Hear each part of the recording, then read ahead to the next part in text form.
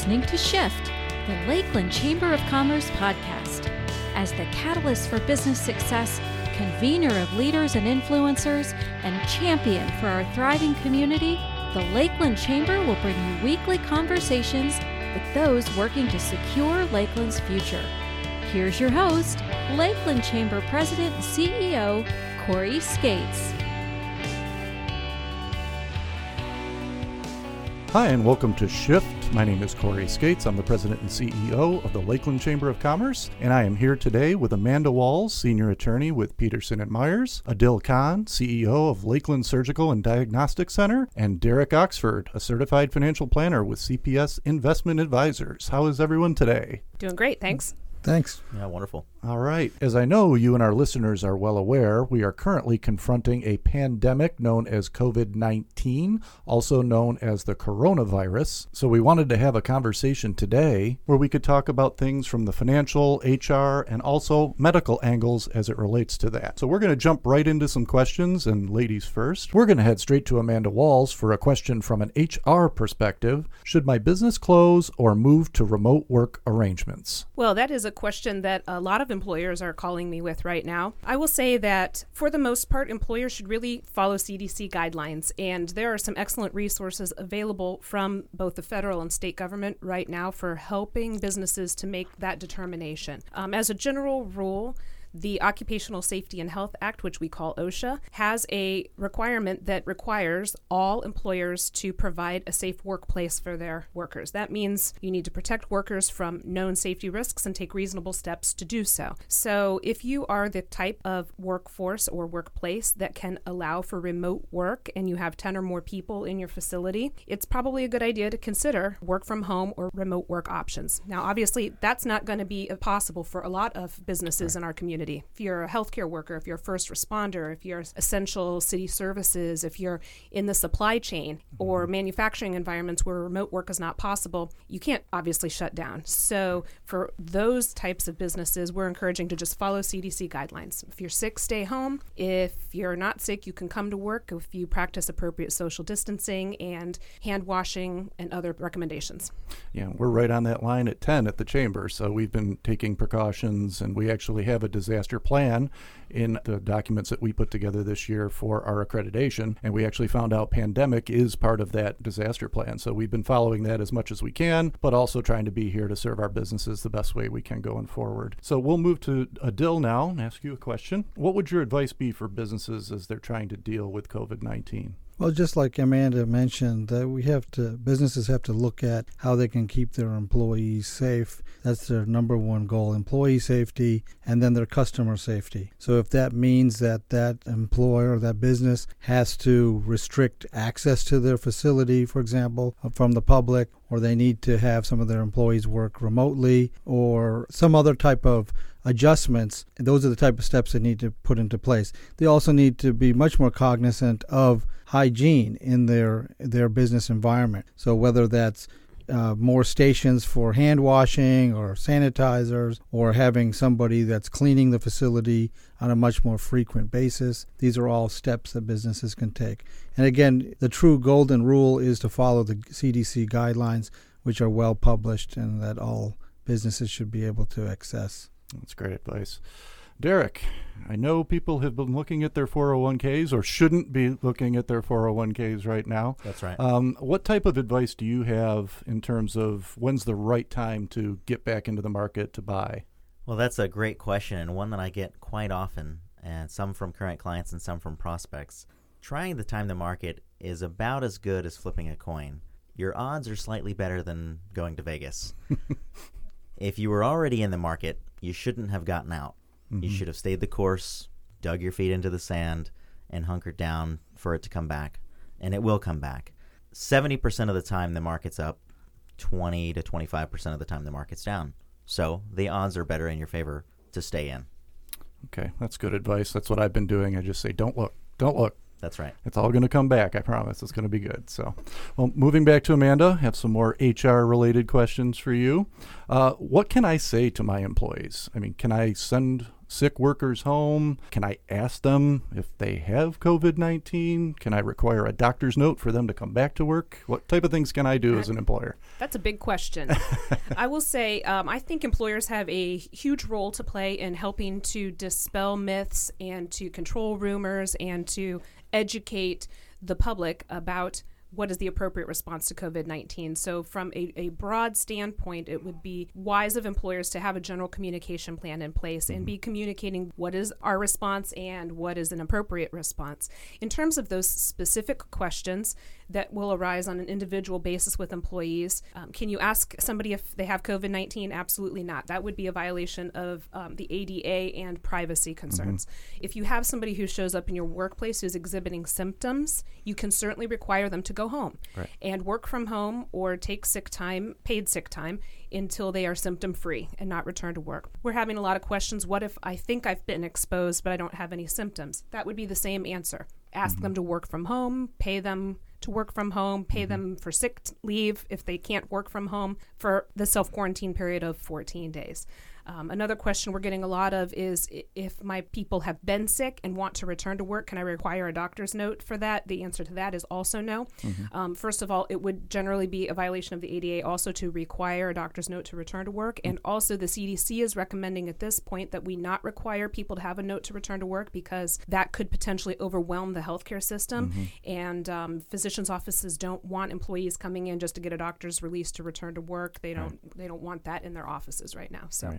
That's all good advice. Adil, social distancing has become a term that we're becoming more familiar with all the time. What can we do to enforce social distancing? I think in general, we've gotten a lot of publicity about social distancing, and people are starting to take heed of that. There's some validity to why that is necessary. First of all, this is a disease that is very contagious, that spreads by droplets, which means that people in a very close proximity or touching of any type, if a person has the infection, can very easily spread it to another person who's very close to them. And it doesn't take a lot more than just casual contact like a handshake or a hug. So it's very important to create that barrier. That 6 feet recommendation between individuals is a reasonable amount of distance that prevents or can reduce the chance of the disease going from one person to another. That's how it's going to spread now. It's going to spread person to person through contact, mostly either contact casually by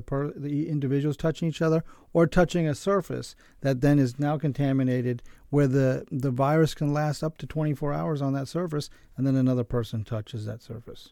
Okay, so stay away from each other at least 6 feet. We should be hopefully okay. Well, we're all going to get through this together as a community. So, Derek, back to you to talk some more financial information as it relates to COVID-19. I'm in my 40s.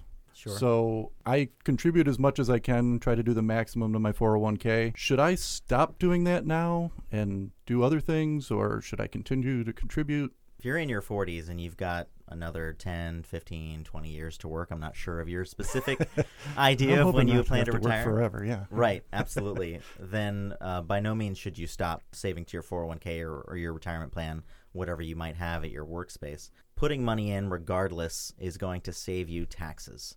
It's going to save you from paying income tax next year. So you want to continue to do that. You get an immediate return when you do that, based on the effective rate that you're paying at the end of the year. At the same time, you're buying a dip right now. Could it go lower? Absolutely. Could it get higher? Absolutely. Again, we don't know when the best or worst days are, so you want to continue to invest. You want to just set that autopilot on and continue to do it, and you'll be better for it. Compounding, no matter how long we're talking about, is going to be beneficial to your 401k. Yeah, I can remember I had started work at the state right before 9/11, and I can remember getting into their investment plan. They had their standard, retirement plan. I'd moved everything into investments right after that had happened. We remember what happened with the market then, and I've been able to ride it up, so now we're seeing a little bit of a blip. So I learned a good lesson from that, so just don't look at it and just stay in and keep the course, I think is probably the best course of action right now, at least for me personally, still being in my 40s. But we have some other questions as it relates to that in just a couple minutes. But right now, we're going to take a break in our conversation so we can have another Investor Insight with Chamber Investor Consultant Jazz Lyons.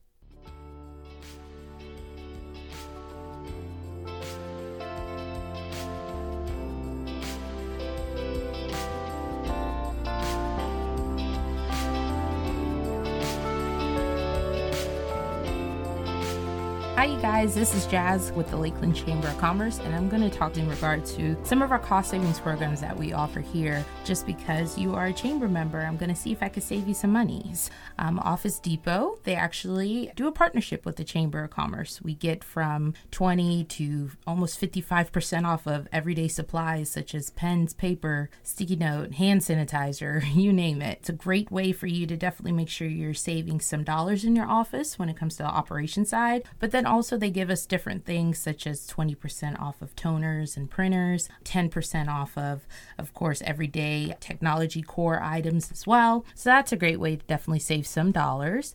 We also have what is called Sprint Perk. It's actually a discount program that we have. So if you have a coworker, an employee, a good friend of yours that would definitely take advantage of this, this is where you're able to sign up one phone line for only $70. You actually come in the store with your corporate ID, in which we provide to you via email, and from there, they'll take care of the rest for you. We have Legal Shield as well. It offers 24 hours of legal protection from protecting your patent or even your trademarks. So there's some great different offers that are included in that membership, as well as reviews of wills and other legal documents and much more. I do have a passcode which I can send over to you, but then also we have our account manager, Bob Reed, that can definitely handle any questions or concerns. And lastly, I definitely want to talk about our latest cost savings program, which is with the Ledger. So if you actually join the Chamber of the year 2020, we actually give out a package deal that is up to $2,000 worth of value. So you get a free quarter page ad in the Ledger, a homepage takeover on the ledger.com, a free press release with photos in Poke Voice, and 50% off of any upcoming events, whether it's a booth or a sponsorship. So I definitely get in contact with our two managers over those package deals, in which we definitely want to make sure we advertise you in the Lakeland community. If you guys have any questions about these benefits, definitely reach me at 863-688-8551 extension 236, or at my email at jlyons@lakelandchamber.com.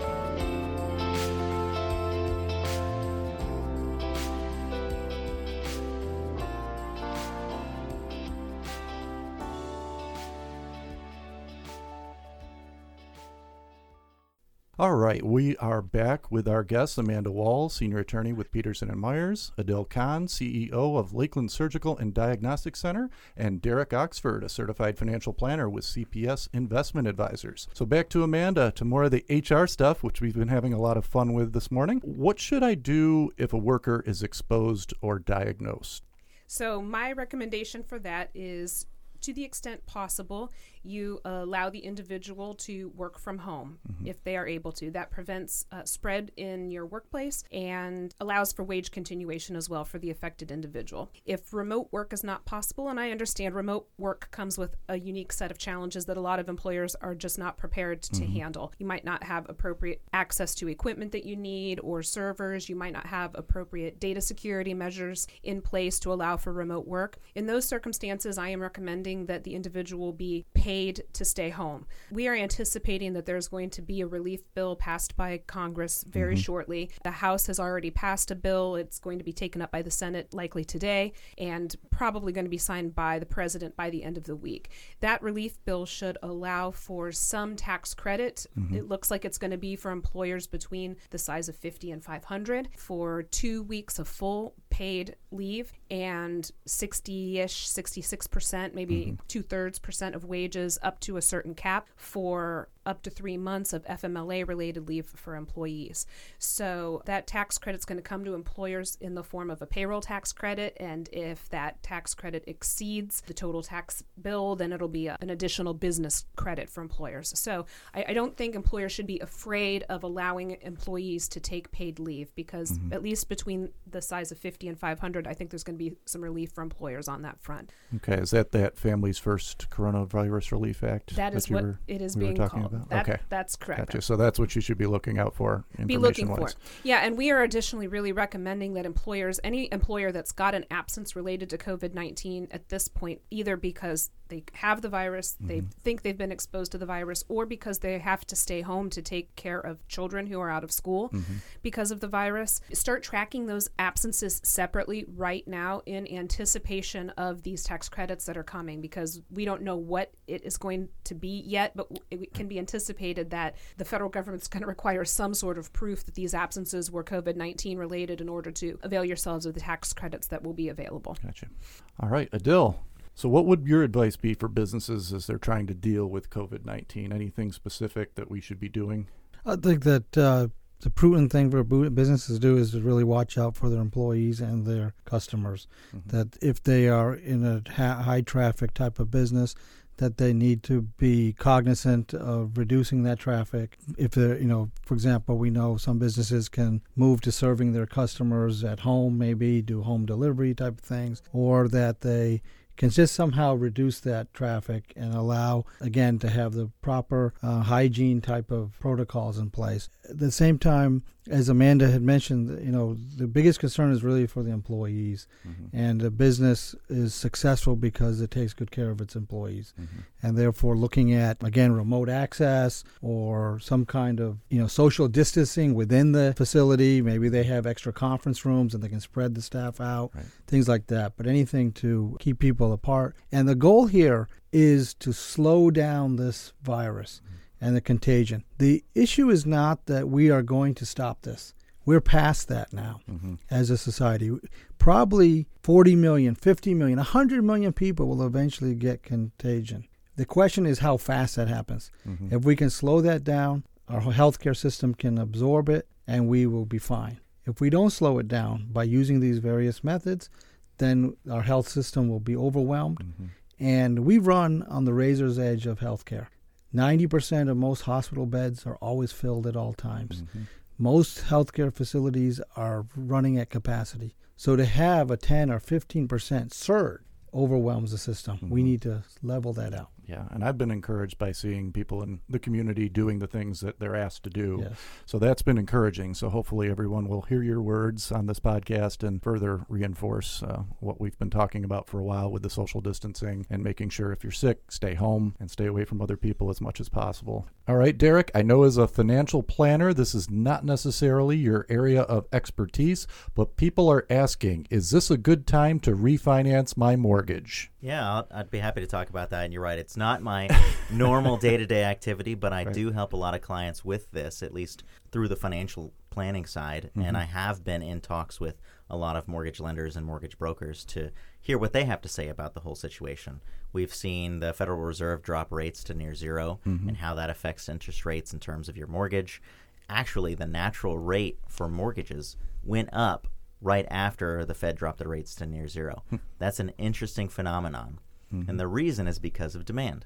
Right. Demand is so high for refinancing. If you haven't refinanced yet in the last few years, it still might be an opportunity for you to do so because rates are still historically low compared to 5 years ago. What we're going to see is a capitulation point where there's so much refinancing going on that these mortgage firms, these lenders, can't take that workload anymore. So we have to be cognizant of it, make sure that you're doing it for the right reasons, that it's still within your financial means to do so. It's creating some cash flow for you. If not, if you're just refinancing because 2 months ago you just did it and, oh, the rates are lower now, let me do it again, that's probably not the right financial move to make. Right. Make sure you're doing it for the right reasons. Good advice. All right, Amanda, going back to you now. Is the government going to require me to pay people for leave? Well, that goes back to the Families First Coronavirus Relief Act that we were speaking about just a few minutes ago. It's pretty unclear still exactly what the requirements are going to be and what the relief is going to be coming out of that package. What the House has passed says that if you are between 50 and 500 employees, you are going to have to provide 2 weeks of fully paid leave for any virus-related absence, either because you're sick yourself, you have to self-quarantine, or you have to stay home to take care of somebody who has been impacted. That includes staying home to take care of kids whose school has been canceled. After that, there will be FMLA leave available. That would be up to 3 months worth, paid at 2/3 of the person's regular wages, capped at certain amounts. I don't know those caps off the top of my head, but it's a weekly cap amount. So yes, there will be, I think, a requirement for employers between 50 and 500 to provide paid leave. That will be subsidized through tax credits from the federal government. If you're under 50 employees, so far it doesn't look like there's going to be any requirement. If you're over 500 employees, so far looks like there won't be any requirement. And there has been a lot of criticism of the House version of the bill because of these, two apparent groups that are being left out of the Relief Act. I think a lot of employers over 500 already have the means and have benefits in place. It's probably the thinking of the Congress that if you're working for a very, very large employer, you likely already have sufficient paid leave benefits available. Right. These small employers under 50, I know it leaves the employees somewhat feeling exposed, but those are the smallest businesses that can't really sustain that kind of impact on their bottom line in terms of providing paid benefits. So it remains to be seen what the Senate will pass, but I do think there's relief coming. It's just not going to benefit everyone. Okay. Well, we hope you're enjoying our conversation today regarding COVID-19. Just wanted our listeners to know that they do have an opportunity to advertise with us on the Shift podcast. Call the office at 863-688-8551 and speak to Brandy, our brand new Communications and Marketing Director, and she will give you pricing as to 15 or 30-second spots or the opportunity to sponsor the entire podcast. So there's a great opportunity to be able to get your business some exposure on the Shift podcast. All right, we will now go back to Adil. Should we take some optimism from the promising reports out of China and South Korea as to reductions in new cases? That's what we've been hearing in the media lately. I think that there is some optimism that the virus can be controlled because it's been shown in both China and in South Korea. In both cases, however, there was fairly high incident rates before that happened. Now, the other piece of it that we have to keep in mind is that the societal and governmental structure in both China and South Korea is a little different than what we have here in the United States. China, once, they were in the stage of kind of denying this whole thing in the beginning, but once they kind of got on board, they went into a very, very authoritarian kind of crackdown in terms of shutting down that whole Wuhan province and that whole area. South Korea did something very interesting. They started doing testing on 10,000 people a day. We haven't had 10,000 tests in the entire United States in the past 2 months. They were doing 10,000 a day. Now, that helped them identify people, isolate people, and take very aggressive steps. They also had a very high level of social cooperation, meaning that the society in general understood what was going on, and they reacted. The other piece that they had as an advantage was that they have a universal health care model. And that meant that people did not start thinking about, well, should I go to the emergency room? Maybe it's just a cough. If it's just a cough and I go to the emergency room, I'm going to get a $3,000 bill. Over there, they didn't have to worry about that. Everything was covered through the universal health model. So those were some of the advantages they had. We're about 2 weeks, maybe 3 weeks behind in terms of the incident rate here in the United States, but we're probably about a month or 6 weeks behind when it comes to our reaction from a governmental level or as a societal level. So that's the positive is, yes, it can be contained. The negative side, the realistic side, is that if we don't get our act together quickly, it's going to spread faster than we can handle. Are you hearing that the test kits are coming more so now than? So the problem is that here in Polk County, several of our hospitals do not have test kits. And so that is a problem. Now, you get to a point where you say, well, what difference does it make anymore? When it's spread enough that basically you treat everybody like they have it, you don't need to test, you don't really need to confirm it anymore. You just go into this kind of crackdown mode that anybody that has a fever, anybody that has a cough or respiratory issues, hey, we're gonna assume you have it. Then, that's a different approach. And so there's some debate now whether or not, the test kits were more important 2 weeks ago. Right. They become less important as we get further into this issue. Gotcha. Okay. Derek, talking about retirement again, because right. I think I'd like to be thinking about retirement at some point. Don't we all? So for those that are close to retirement or in retirement, what advice would you have for those individuals right now? So I'll answer your first question first, which is for those close to retirement. If you're close to retirement, yes, this is a critical time for you and an unfortunate situation that we're in where we're in this dip in the market. But But, fear not. If you meet with a financial planner who can look at your situation and help you determine when the right time is to retire, is it the next 3 years? Is it the next 5 years? Whatever that is, sitting down with somebody is going to be beneficial to you no matter what. Now, if you're in retirement, you want to make sure that your cash flow is appropriate. You're probably on a fixed income schedule somehow, whether it be Social Security or some sort of a pension or a mixture of both. Mm-hmm. You want to make sure that your expenses are within that fixed income that you're receiving. And if you're taking money out of your retirement pile that you've saved up your entire life and the markets are down, ensure that you've got cash on the sidelines to maybe pull from instead of selling something when the market is low. Right. Okay. Good advice. All right, Amanda, back to you once again on some HR issues. So what do I do if an employee who cannot work remotely refuses to come to work? Anything I can do to force them to come in? This is a very, very challenging question. For the most part, employers still have to operate and are still entitled to require employees to fulfill their job expectations, the expectations of the job. If an employer's taken all of the steps that it feels are reasonable in order to make the workplace safe, to allow as much remote work as possible, employers certainly entitled to say, we need you to come to work. And if you don't, there will be consequences. Now, I don't think I like the optics of firing somebody that refuses to come to work because they're fearful of COVID-19. So I would encourage employers to do everything within their power to persuade that individual to come to work. Make them feel safe, make them feel important, help them understand why the workplace is not shutting down, if it's a supply chain provider, if it's a first responder, if it's a healthcare facility. I think cooler heads will prevail.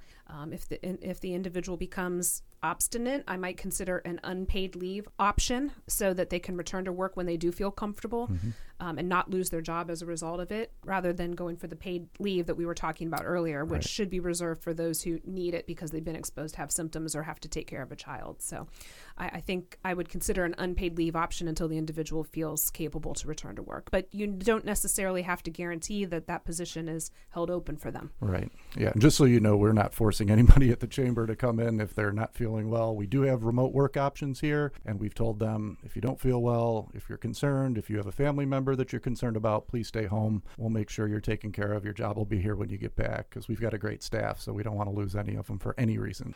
All right, back to you, Adil. What are we looking at in terms of treatment options that are available right now for COVID-19? Is there a vaccine on the horizon? Any shots, any pills that we'll be able to take to be able to fight this off going forward? Yeah, it's a good question there, Corey. So basically, there are really no known treatment options for this disease. The biggest method is, if somebody's got mild symptoms, is to self-quarantine, the chicken soup and rest and fluids and that kind of thing, and try not to expose anybody else in your family or household or friends or anything like that. For those patients, unfortunately, that about 15%, 80% of the people have very mild symptoms, recover well. About 15% of the folks require hospitalization. For them, they may often require even ventilators. So about 5% of the patients are finding that they're having such severe respiratory issues that they end up being in the ICU, and they require ventilation of that and other kind of rescue methods. Aside from that, there's really nothing out there yet. I mean, there's some research being done to find effective treatment plans, or using some experimental medications that worked for, I think, some of the rheumatoid arthritis and immunosuppressant type of issues, but nothing has been documented yet. There is also pipeline work for vaccination. They're already started some human trials, but that's probably a year and a half out before anything comes out. The other thing that people say is, hey, why is this any different than the regular flu? Right? Well, in the regular flu, 70-80% of the population get the flu shot now. I mean, that's been kind of built into our minds the last 10 years. Get your flu shot every year. There's always the anti-vaxxers out there, and they represent the 20% or whatever it is. But they get protected by the 80% that get the flu shot. Right. And so those are natural barriers. So when the flu kind of moves through society, it gets blocked at every time it hits one of these people that got vaccinated. In this case, there's no blocks. Right. And so it's just wide open field. So the running backs got the ball at the 1 yard line, and the entire defense sat down, and that's what we're looking at here. So we've got to do all the what seems like the old stories of how to be safe. Right. Hand wash, good hygiene. Right. All those things we should be doing all the time anyway. We should have been doing all the time anyways, right? Yeah. And it's amazing how many people will wash their hands before having a meal now. Yes, I know, which is good. Good. And I appreciate the sports analogy because I do miss sports right now. There's one thing I am certainly missing. I can only watch so many cornhole competitions on television or whatever's still going on out there. So, Derek, we have one more question for you. The president keeps talking about the overall strength, the underlying strength of our economy, and that we are primed for a comeback once we get past COVID-19. Do you agree with these sentiments? I do. Historically speaking, when you're looking at other pandemics that have happened, because we have had many over the last few decades, that the economy always does come back. It may come back in a different way or in a different trajectory, but it does come back. The markets do well. As Dr. Khan said, we don't know how long it's going to take for this containment to happen. And when we can all go back to the type of lifestyle that we've anticipated is going to happen soon, we don't know that. So once that all starts to happen, you'll start to see a recovery in the economy. Mm-hmm. And it may be longer than what we expected, or it may be shorter. There's no way to tell. So just keeping everybody safe, keeping them clean and healthy is the best way to get past it. Yeah, absolutely. So that's good advice. We also wanted to take this opportunity to inform you about resources that are now available for businesses that have been impacted by COVID-19. The Florida Small Business Emergency Bridge Loan Program is now taking applications for relief. Visit floridadisasterloan.org for more information. The Florida Department of Economic Opportunity, DEO, is currently surveying businesses throughout the state of Florida who've been impacted by COVID-19. Businesses and nonprofits can access the Business Damage Assessment Survey and select COVID-19 from the drop-down menu on the survey page. Reemployment assistance information is also available at the DEO website, which is floridajobs.org. The SBA is also providing disaster assistance loans for small businesses impacted by COVID-19. You can learn more by visiting sba.gov. And finally, all of this information can be found on the Chamber's website at lakelandchamber.com. Simply click on the COVID-19 Resource tab at the top of the page. So does anyone on our panel have anything else they want to add today, just in terms of their support of small business, what we can be doing out there right now in these difficult times? I would just say that everybody be calm, don't panic, follow guidelines from our scientists and our doctors and experts, and this will pass. As Derek said, this will pass, we will recover, may take some time, but panic, it will be our worst enemy in this. And I appreciate the Chamber's efforts to come up with creative ideas to support and patronize our investors during this time. I'm working downtown myself today and made a point to make sure that I buy both my breakfast and my coffee and my lunch from a local Chamber investor business. Carry out, of course, back to my office where nobody is within 6 feet of me, but make sure that I'm supporting those local businesses in the ways that are appropriate. And we do have a link on our website for Chamber investor restaurants that are offering carry out, take out, all those different options. So all you have to do is go on there and click the link, and it'll take you right where you need to be able to order take out or carry out. Derek, any closing words of wisdom? I agree with what you're saying, Corey. Make sure that you utilize the Chamber's resources to find out what businesses are available, find out what you can still do to live somewhat of a normal lifestyle. And if you are a business and you aren't a member, contact somebody at the Chamber to get involved and see if you can utilize their services. It's a great opportunity, especially during this time. Yeah, and we want everybody to know that the Chamber is here to assist your business, so give us a call at 863-688-8551 if there's anything we can do to support your business, get you contacts, get you information about all these links to resources that are now available. This is a time when people who thought, what does the Chamber do for me? Why should I be a member? This is the time they need to reassess that and say, I need to be a member, because these are the resources that are going to help us through the tough times. We appreciate that. Thank you, Adil. And we want to thank our guest today, Amanda Walls, Senior Attorney with Peterson & Myers, Adil Khan, CEO of Lakeland Surgical and Diagnostic Center, and Derek Oxford, a Certified Financial Planner with CPS Investment Advisors. Please join us next week for another episode of Shift.